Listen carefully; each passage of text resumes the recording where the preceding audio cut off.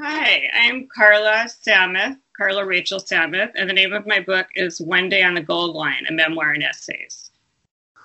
Hi, and I'm Kristen Casey, and I'm the author of a memoir, Rock Monster, My Life with Joe Walsh, which is an addiction memoir.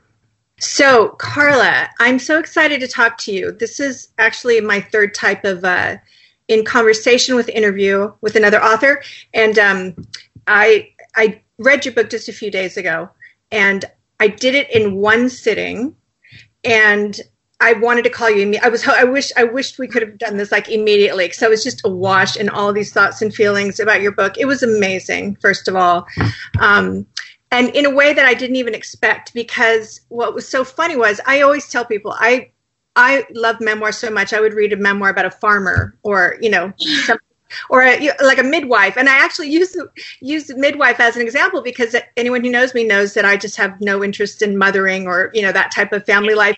And so when I got your book, and I just sort of assumed, I'm excited. This is going to be a look at a family with addiction from a different perspective, from that of the mother, because I'm addiction memoirs are probably my most favorite type to read. And like 2 or 3 essays in, I'd completely forgotten what I expected to read, and I was completely fascinated by your life. And then you're talking about everything from trying to get pregnant and everything that you went through, and then motherhood and having relationships. And like, we never, I don't want to spoil it for anyone, but we didn't get to your son's addiction until much later in the book, and I'd completely forgotten about it by then. I was just fascinated by your journey into motherhood. So yeah, I was just riveted, and I had a few things to do that day, but I took it with me everywhere I went. As soon as I'd get from point A to point B, I'd pull it back out and read it again, and it was fantastic. Well, that is really great to hear. I mean, coming from you, because I also read and I'm not just saying this because you did that, but I had a similar experience with Rock Monster. I started it, and I was just on it it really made my life so much better in the days that I was reading it, because I was, I don't know if this happened to you, but I was really sick of my story. And, I have mixed feelings, but I was just ready to move on to somebody else's story. And part of doing that, I'm also writing more fiction now, because, and I'm not writing from the perspective of a mom, but I'm writing from the perspective starting with a 16-year-old kid. So, and anyway, that's a whole other story. But when I read Rock Monster, I was really interested, and I was really impressed with the way it was written. And I probably should have called you also right away, because, I think what really struck me was also the language and the honesty, and really the scenes, and just really seeing and understanding. It was vivid, like cinema. And Thank you. Like cinema. You probably heard that already about this. I've been thinking a lot. Something I wanted to ask you about is, and maybe it's a little bit different because so much of your life was immersed in the music and music industry when in this story, right? But I'm curious whether you thought about what music you would have someone play to go with this, if you were to recommend, while somebody was reading your memoir, because it felt very alive to me. Oh, thank you so much. And it's funny that you asked me that, because I had thought about that. It was sort of on my list of things to do at some point. I didn't even, I'm a child of the 80s or whatever, and I just don't think in terms of streaming still. I'm not on Spotify, but somebody I know in the music business says, you got to make a playlist on Spotify to go with the book. And I thought, oh, that would be great. I mean, I could come up with 20 songs without even thinking. I mean, of course, the songs of Joe's that I loved so much, that I got to hear over and over and hear live, but also Terry Reid's, the guy that I had one of my affairs with, and just a lot of songs from that, like Ringo's song Photograph to this day, or Billy Preston's song Will It Go Round in Circles. Every time I hear those songs, if they come on the radio, I have a really visceral, like a wave of nostalgia, and I'm transported just sort of for a couple seconds back to those days, especially the Billy Preston and Ringo Starr songs, because I think out of my whole book, that I was just telling someone this last night, someone was telling me, he'd read some of my more recent writing, and he said, there's so much joy in this stuff that I'm reading right now, and I loved your book, but there's, you have to admit, not a lot of joy in there. And I said, yeah, I really feel like that chapter 5, I kind of peaked, that's like on the Ringo tour where things were good. But even then we were fighting all the time and overdoing it with drugs. But that particular tour, I would love to put that together. And thank you for asking that, because I'd love to know that it had a sense of life to it. It was very alive in my memory for so long. Actually, now that I've written it, I find that sort of thankfully a lot of the intensity of those memories is fading. But for 25 years or whatever, they stayed very fresh, a lot of them. And I'm glad, I guess it translated to the page, so that's good. With your book, one of the things that I found so fascinating that is so alien to me was this longing to have a baby and everything that you went through to have that. And I know what you mean when you say like you were tired of your story. I definitely got to that point myself. Like it was ready to put that baby to bed and move on. And of course we were both writing about really challenging stuff, but it was gripping to me to read that about wanting a baby so bad. And it occurred to me, like, I don't know what that feels like. The only thing I've wanted that much maybe has been a writing career. And I don't think it's the same thing. You're both, right? So you tell me. Yeah, you know what? Actually, there is some of this process of publishing my book that feels so much like trying to have a baby. The decisions you make, you go with a publisher, you move ahead, you get to the point where you can't like say, okay, the baby's not coming out because it's 8 months and the baby's coming out. And I've had to sort of think of it a bit like that because, with all the different challenges along the way, I've had to really, the longing to write the book has felt close to what I felt having a child. But I guess I once asked myself, am I less of a writer? Because if I had to pick between pursuing my writing and having a child, I would pick the child. And there was a time in my life when I was just barely, sleeping and single mom, where I thought, well, if I just publish one story about issues that I feel like would connect with other people related to pregnancy loss and all the things that I was going through before I had single parenthood, alternative, underrepresented parents, blended families. So I thought if I just publish one story, but then as you know, it's a greedy monster, the whole thing about publishing. Once you start doing it, you want more. Oh yeah, definitely. Like I do feel like there was some of that weight that I carried around my whole life. The first thing I got published was a poem, I think in 2003 or 4. And there was the heaviness that I lived with lightened up a bit. It was still there and I wanted more. And I feel like the vast majority of it, almost the core of it, was finally alleviated when my book came out. So what is that, 15 years? Every piece that I got published helped, but I now feel sort of settled, like I can fully breathe. And until my book came out, I didn't. But I have to say, to circle back, that thing about being both a mom and a writer, and are you less of one or the other? In my opinion, I don't know about for novelists, but for memoirists especially, if you don't have a full life where you are something else, what are you going to write about, first of all? Like I write about, like to me, I work in the field of sexuality and sexual healing, and that's a huge passion of mine. And recovery is also, those two things are my two biggest passions along with writing, but I'm a memoirist. So if I don't have something else going on, if I'm not working, or pursuing those passions in some way, what the hell am I going to write about? I know people who are like one-trick ponies. They did one thing in their life, they wrote a memoir, and then they write 10 essays on it, and then they're done. Like there's nothing else they have to write about because that's all they've ever done. Yeah. So, I just think that you have a number of topics in here. Oh yeah, I remember what I was going to say earlier. So I'm reading this book and I'm immediately like, pulled in, and it's very compelling and I'm fascinated. There's a lot of stuff going on in there, like just because there's a lot about you that's a little bit different. There's the I'm always fascinated by the Jewish experience, although you don't probably talk a lot about that. But being a lesbian and then this struggling to have a baby, and then having a baby and being a single mom, and then trying to date. I mean, there's 4 books right there, really.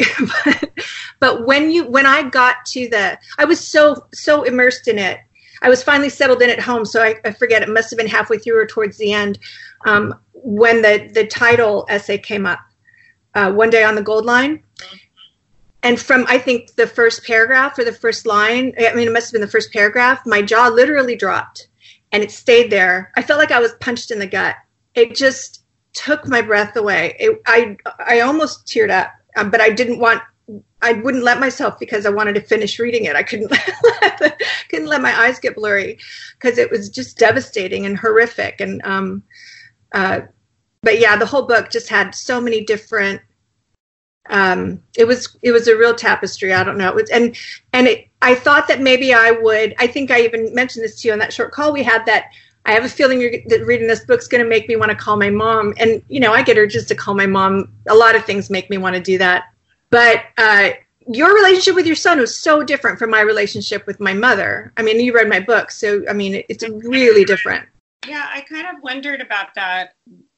Yeah, I thought about that. For me, it was really important during a certain period of time to read a lot of memoirs by addicts and by families of addicts, but in particular by addicts, because I went through this period with my son where I was really angry. I would say things like, "How could you do this to me?" Like, I'm a single mom, and how could you steal money, and all these things, and I really needed to gain some empathy. And I got that by a combination of largely by reading memoir, and also, and I read all the Beautiful Boy and Tweak and all those books, but I also got it by going to Al-Anon, and it made a huge difference. So when I finally had to talk to my son and say, I can't keep you safe at home, that we'd have to find another alternative for where he'd live. And it was really scary because I didn't really know where that was going to be. By then we had a relationship again. But as you know from having read the memoir, I got pretty, you can get pretty out of control when some part of you feels threatened, in terms of the greatest loss that you could imagine, losing a son. And there were some periods where I got pretty nutty. And I think part of writing this, I really tried to write about my story, even though I was writing a good amount of my son's story. But a lot of this is really fresh in my mind, too, because I think part of the reason I had that weird dream that I seem to want to talk about is that Al-Anon is a slow program, so I only just started making amends after about 7 years, and I met with my son, and so that's what happened yesterday, and we talked about some of these things. We talked about the relationship.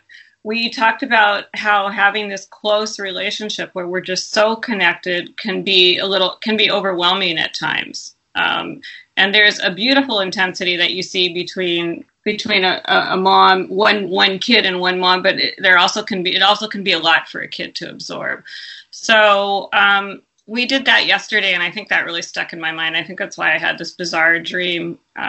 Yeah, I want to hear about this dream. I want to say real quick though that as an intimacy coach, I actually work with a lot of men who were raised by single mothers, and they're really good men. And in fact, they're such good men that they've become so empathetic with just sort of the female experience, I think, and what women go through. And they're wired to be in touch and attuned with that they do lose a certain sense of self, or this sort of autonomous, their masculine identity, if they're not careful. Like, not, if they come to me, there's usually an issue. But I know what you mean. Like, it must be really hard to strike that balance, to keep that closeness while also allowing him to be, I don't know how old he is now. But yeah, but to raise a boy, especially through his teens when they're, out there with their friends, and you want him to be his own person. And I'm just imagining like never having a son, but I was like that as a child too. And I think my mother just didn't know how to handle it. And she had 5 kids too. So I was sort of like collateral. I mean, I was the one, she just had to let one of us go because she couldn't have the energy or the time, or she didn't have the resources to, she'd have to have been a single mom to be able to rein me in whatsoever. And she, couldn't do it. But I know that essay where you talk about the craziness, that was really powerful for me as well. In fact, I highlighted that one line where you, it's cray cray, Mom, I think, and that one girl, the young girl, she pulls you aside and tells you what it's like to be around her parent. For a lot of addicts to be around their parents early in recovery or whatever. But what you went through in that essay was just that really probably did make me want to call my mom. It's hard because I think the addict feels so much shame for what we've done, but also anger for being put in a position to have any kind of emotional turmoil that we weren't ready for. And for me, that's what it was like as a kid. This sort of combination, shame and anger all the time around my mom. I totally get that. I think I grew up with a lot of those emotions in my family, even though it wasn't alcohol. When I hear people talking about an alcoholic family, my family sounds a lot like that. 4 kids and a lot of chaos. It could be happy chaos, but definitely always a lot of noise and people yelling, "I hate you," or laughing, or, just really want to go back a few conversations too and just say, so it wasn't, I'm always curious whether this book is relatable. I know you were so clear, which I thought was really great, about how you felt about having children. And I wondered whether the book, like you said, whether it's puzzling, whether, for some people who were not interested in having children, whether it's not interesting. So I liked hearing what you had to say about it, because I did have the feedback from one reader once who looked at it, who said that they couldn't it was a man, that he couldn't wrap his head around why somebody would want a kid so much, and that he had trouble with that whole concept. Oh, wow. It's interesting. Like, I've never felt it. I can imagine. I know what it's like to want, and I know what it's like to crave intimacy or that bond. Or I was asked once by this woman, a writer named Sarah Catherine Lewis. She said she was reading something I'd written about being a teenager, and she said, "It's really surprising to me that you didn't get pregnant like on purpose as a teen, because you were so alone." And she knew what it was like to be alone as a teenager and desperate for someone to love and love back. And I think a lot of young women have a kid for that reason, because it's someone to love or someone to love them. And when she said that to me, I just thought, that never even occurred to me. It never occurred to me to.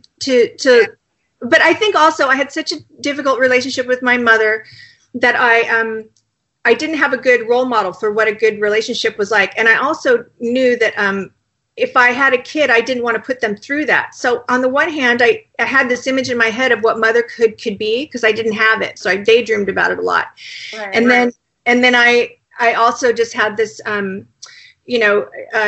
just this real, that instinct was just gone in me, I guess.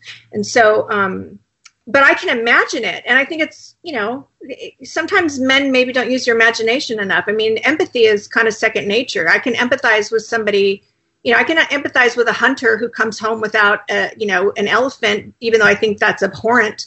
I can understand, I can empathize with his feelings. So that's kind of a weird, I don't know who this guy was. And ironically, the person I'm married to now never had children, never wanted children. And I think for some similar, actually what you said about it sounds very similar to what you're saying. So yeah, there's a part of me that feels like there is that is one aspect of my experience that she might not ever be able to relate to, but it's so true that you can still be interested in it and have empathy, even if that's where you're going with that. I think I probably really got dug in when you were talking about all the failed pregnancies, not the timing being wrong. There were abortions and miscarriages and feeling like I think a fail. I don't specifically remember you saying that, but just everything that you were going through and all the, your body sort of being used as like a guinea pig in some ways. And, all of that, that was very relatable to that. I thought you imparted or you conveyed your desire and your want and your longing through all that pain you were going through. I mean, that was it made me understand, how much you wanted a baby. And then when I read about, that oatmeal story about how he wanted his oatmeal and then I just had to laugh. I thought, oh God, that poor woman, everything she went through and she's got a tiger on her hands. My dad said that I came out crying. No, I asked my dad what I was like when I was born or an infant, and he says, you came out screaming and you haven't stopped since. Love it. And your relationship with your dad, I wanted to hear more. It seemed very loving. And I remember when you asked them for help, I think when you were going into rehab, and they immediately, or when you just asked them for help and you came home, and they were somehow able to be there without questioning you, which is probably, a skill that I didn't have. I mean, I was the other extreme. Like, when I was reading your book, and actually earlier you had said something about, how crazy you can be and how dug in. My parents did, I think, default to the other position. My father pulled away. The worse I got, the more he pulled away.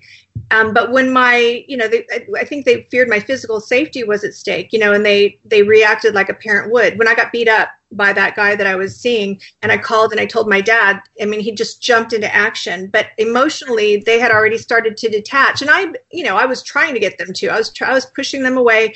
And that, like I said, they had, they worked nonstop, and they had other kids, and they couldn't seem to reach me. And I think emotionally it was easier on them. So yeah, they went the other direction, I think, than a lot of parents and you did, which was to get really, really dug in. There's no, I mean, if there's somebody who knows how to do it perfectly, I don't know. But yeah, you guys kind of went the other direction. And the day I got sober and I called home and told my dad, I mean, he jumped on a plane within a matter of days. He couldn't get to Vegas fast enough. He was so happy. And I was reading your book, and Beautiful Boy is another great example of the father, like, trying to go to the ends of the earth to understand their kid and help them. And, but it also forced me to not rely on anybody and to make a hard decision to live and to make a good life for myself. So, I mean, there are benefits, I guess, that came from my parents' detachment. There was a part of me that wanted that the book was very fulfilling. So it's not that I felt it was missing, but there was a part of me that wanted to know more, like, how did you do it? How did you get from where you were? But who knows why? There seems to be a moment in time in addiction where some people do get to the point where there has to be, and I know we hear bottom, this, that, and the other, but how there's obviously much more about what was happening versus the recovery part. And that's a whole other conversation, because I read a book recently. I think it was Leslie Jamison's. Mm-hmm. Did you read that one? No, I haven't read that one. I was so disappointed with the empathy exams that I've sort of... And I didn't read that one. But she's kind of talking about how people tend, can you have a memoir that's interesting about recovery? I mean, and I'll be honest, I really loved the Mr. Toad's Wild Ride in your story. I don't generally like hearing other people's story of recovery too much. When I read addiction memoirs, if they get really deep into that, I mean, on the one hand, I don't want the story to end, but I think, to me, the program got me sober, and the program is the steps, and the principles behind the steps are what keep me sober. But a lot of people go in and out, and I don't know. I may write about it someday. I will say this. I have wondered what it was that pushed me back over the edge, toward the side of life. What enabled me to make that decision? And sometimes I wonder if it was a sense of having felt loved and valued by my father when I was very young. Like, there was a shred of knowledge that I did have some value. And I wonder if that's why some people don't make it, is they just didn't, have that. I don't know. Yeah. Yeah. This is a question I get asked all the time, is what did Joe think about the book, and I have no idea. But what, with your son being, he factored heavily into it. Did he read it? Did he have any issues? And how did the amends go? And do you think that led to your weird dream? So there's a few questions for you. Okay, so first of all, he's been telling me all along, write the book, write the story, but I had to keep going back to him because obviously when he told me that early in his recovery, that, as a parent, I felt like I wasn't being responsible enough to continue to go back to him and say, hey, is this okay with you? I did have a moment. I sent you a link to a stand-up comedy when I did a set, and it was all about addiction. I had a moment the next morning after that. My son was still living in a recovery house. And I woke up in the morning feeling like I'm a terrible person. I outed my son. But he has been pretty steadfast all along. He's often gone to readings. He went to one where I read the riff on what to expect when you're expecting the teenage years, when Molly is not a teenager. And, he said it was so funny. It was so funny. It was tragic comedy. And I said, but it was so much funnier if it wasn't about me, is what he said. He's been a big supporter. And I gave him the manuscript in an earlier stage and said, please read it and tell me if there's anything that you want to talk about, or honestly, he didn't read the manuscript that I know of. But he has read individual stories, and he has said all along, do it, write the story. And there have, that's why I was so interested in the article you wrote about anonymity, because I think both my son and I felt like, at least during a certain period of time, that it was really important for other people to hear these stories and to know about this. Because, and for me, I felt that way because when I felt very alone in different parts of my life, when I would read a story, a poem, an essay, a book in particular during the heavy addiction years, it was my lifeline. So I have had experiences. When I wrote that story, the title story, I had a lot that, without giving it, that relates to violence, police violence. I had so many people reach out to me of every ethnicity and every, from homeless person to, be in a random store. And this went on for years. My son would watch because we'd go somewhere and somebody would say, did you write that story one day on the Gold Line? So going back to your question, I digress. He has been a big supporter and continues to be. And really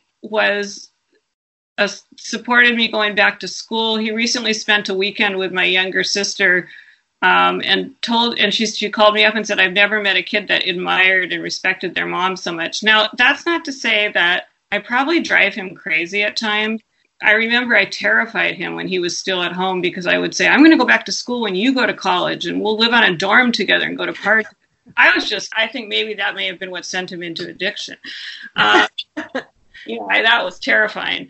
But he responded. I think it was very interesting for him for me to do the amends because he got to see what it looked like from the other end.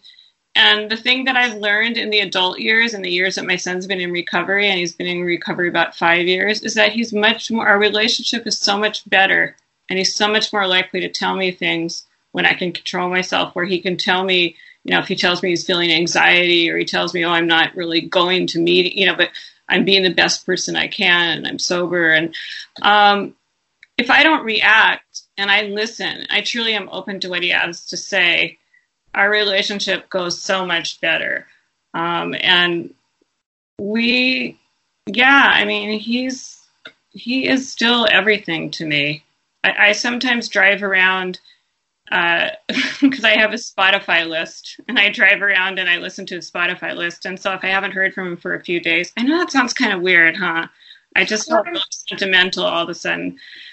I don't know. I mean, I think if you're really close with your child or your parent, that's not abnormal at all. I mean, I think it can be ideal for, if you both want to be in contact like that, it's awesome. I think I know Al-Anon really helped me have a better relationship with my mother for sure. I mean, in our own way, we're actually very close. We're not in the same kind of communication, but when we are, I've got nothing but love for her, and and Al-Anon has just been tremendous. And I remember when I first got sober, and she asked me, at a Thanksgiving dinner, so I couldn't say what I really thought. I guess I could have, but she said, "Do you think we need Al-Anon?" And I was like, "Oh, I don't know, no, not yeah." But in truth, I was like, "Yes." But I think everyone needs Al-Anon, and I think that all relationships can be because it's like it's about boundaries and autonomy, and that's everybody needs some of that, right? Yeah, I've heard people say that not everyone needs to be in AA, but everyone needs Al-Anon. Yeah. But, unfortunately, if you're in Al-Anon, you can't force it. So I always want my wife to go, but I can't force her to go. I really got to see, though, one thing that I didn't realize is how much somebody else's caring about you and anxiety can actually cause the other person anxiety, and that's something I really was able to observe in my mirror. Yeah, that was fascinating when I read that in your. It might have been in the Cray Cray Mom essay, but it was really, it was like new information to me. It was kind of fascinating, but I mean, it resonated, and I thought, yeah, that's so true. It sort of feeds off each other. My mom and I are both anxious people too, and I think that those relationships are always a little fraught, and then you throw addiction into the mix, and yeah. But so tell me what the dream. Yeah, tell me the dream. So I'm dying to know. The three, my older sister and I and my son were all needing and wanting to go into rehab at the same time. It was really weird because that hasn't been the experience of my older sister, but we were all three trying, and it was a Friday, and we were waiting all day at some place where everybody had quit, and and after a while it just looked like we weren't going to get any help, and it was just strange. Just like it happens when you recount dreams, they're way more interesting when you're in them than when you're telling someone about them. But I just remember being so frustrated by the process of trying to find a rehab and being able to afford it and have all three of us go that I said to my sister, I think I'm just going to have a drink. She said, you should go ahead. I don't think anyone would judge you for it. I was taught, I read this somewhere years ago, and it always makes sense to me. I don't know if it applies to every single dream, but for most of mine, it sure does, that everything and everyone in my dream is actually me. And like structures or homes or houses, that represents maybe like your whole life. I had a dream once where my house was burning down, and I wanted to rush in and grab my fourth step, and I was panicked. I was panicked. I'm like, I have to get those fears and resentments back. I'm not done with that. That's important information, whatever. And some firemen said, no, you don't need that anymore. It's fine. And I realized it was, and the whole house burned down. And I had that dream right after I did my fourth or fifth step, I guess. And it was like, to me, like, oh, my past is burnt, I'm moving on. I don't need that kind of thing. But when there are other people in the dream too, I was told that even they represent like a side of you. I don't know if it's true for every dream, but and then the emotions in the dream that you go through, that's like the most telling part. So like if you're frustrated or you feel like you're running out of time, then is there an area of your life where you're trying to move forward and you're not getting the attention or the whatever that you need? Not to like psychoanalyze you, but that's just, but that's always what I learned. Yeah. Anyway. Yeah. Big recovery is like it's like it never ends. I've been clean and sober 22 years, and it's like this endless onion. I'm always learning more about why I do the things I do. Well, that how I'm getting in my own way more than anything. Right. Beautiful book, and there's so much agency in it. There's so much. It is your story. You totally own that story. Yeah, so did you, by the way. Like I really felt like you towed that line so well. You really shared a lot about what your son was going through as far as how it was affecting you and your reaction to it. But it never went over the line. You were really respectful, I thought. That's good to hear. The hardest thing for me was writing about the parents, writing about the two people I married. So the mother of my stepdaughter and the father of my son. And that was really hard. And I haven't, just in case you want to know, I'm sure my son's dad knows that I'm writing this book. He knows that I write. Yeah. But I haven't had that conversation. And opted not to. And I tried so hard to be as even-handed, and particularly with my son's dad, to be able to remember some of the aspects of him. And I mean, because I often do spend time with my son and think, how did this human being come to be about? You know, who was involved? And obviously his family was involved in the mix, and I spend time with his family. They're my son's family. And so, but we haven't talked about the book, and and that is sort of a question mark for me with either of the two of them, with, you know, what they will think if they'll read the book. Yeah. Well, I mean, it definitely stuck out to me. I paid attention when you were talking about your ex-husband, because I think that if anyone who's reading the book can kind of see what it was like. With you were very even-handed. I mean, I didn't feel there wasn't an ounce of bitterness, because sometimes you read a lot of it. If you read a lot of addiction memoirs, you're going to come across the bitter ones. Even sometimes just a line or two, it always comes across. If you're writing it with a little bitterness, or with a dig, like with the intention to dig, or even being a little reckless and telling more information than the reader really needs. Like, I tried very hard not to write things about Joe that didn't serve the story, and you know. You did a great job of that. Yeah, you didn't. I felt like you were very.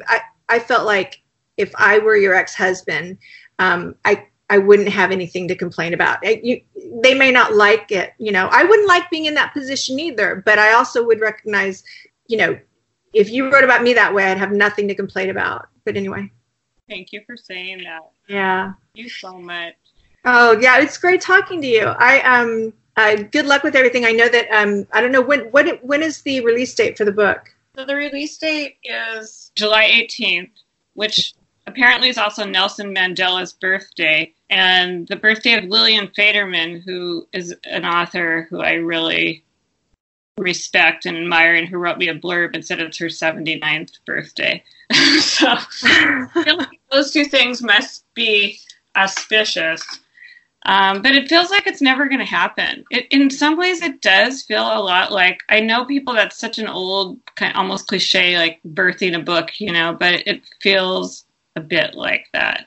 Oh, that's what it felt like to me too, for sure. And in fact, I had that, it's something that you wrote about your last pregnancy, I think. I remember sort of flashing on this sort of feeling of almost, I was uncertain. I had reason to be uncertain that for some reason it wasn't going to come out, and it was like in the last 6 months. Like, there was no reason to really believe that, but I had this sort of, sometimes I have a weird sixth sense, and this sort of really unsettled, almost despairing period where I couldn't conceive of it actually happening, and then it happened, and it was like this supernatural kind of beautiful thing. I mean, I was nervous about the promotional stuff, but when the book came out, it just felt really natural and organic and like it was meant to be. I don't know if other writers go through that. I'll have to start asking them, but it was my first book, and that's how I felt. Like, I don't know if this is going to happen. That's how I feel right now. So it's going to happen. It has to happen, because this book has to come out. It's beautiful. It's flawless, I thought. Oh boy, you just made my day. Thank you so much. It's been really wonderful talking with you, and we have to continue this conversation. Definitely. I would love to talk to you some more anytime. And by the way, I must say, I'm going to call my mom soon, and I'm actually going to buy her a copy of your book. So I'm going to make sure to get that when it comes out.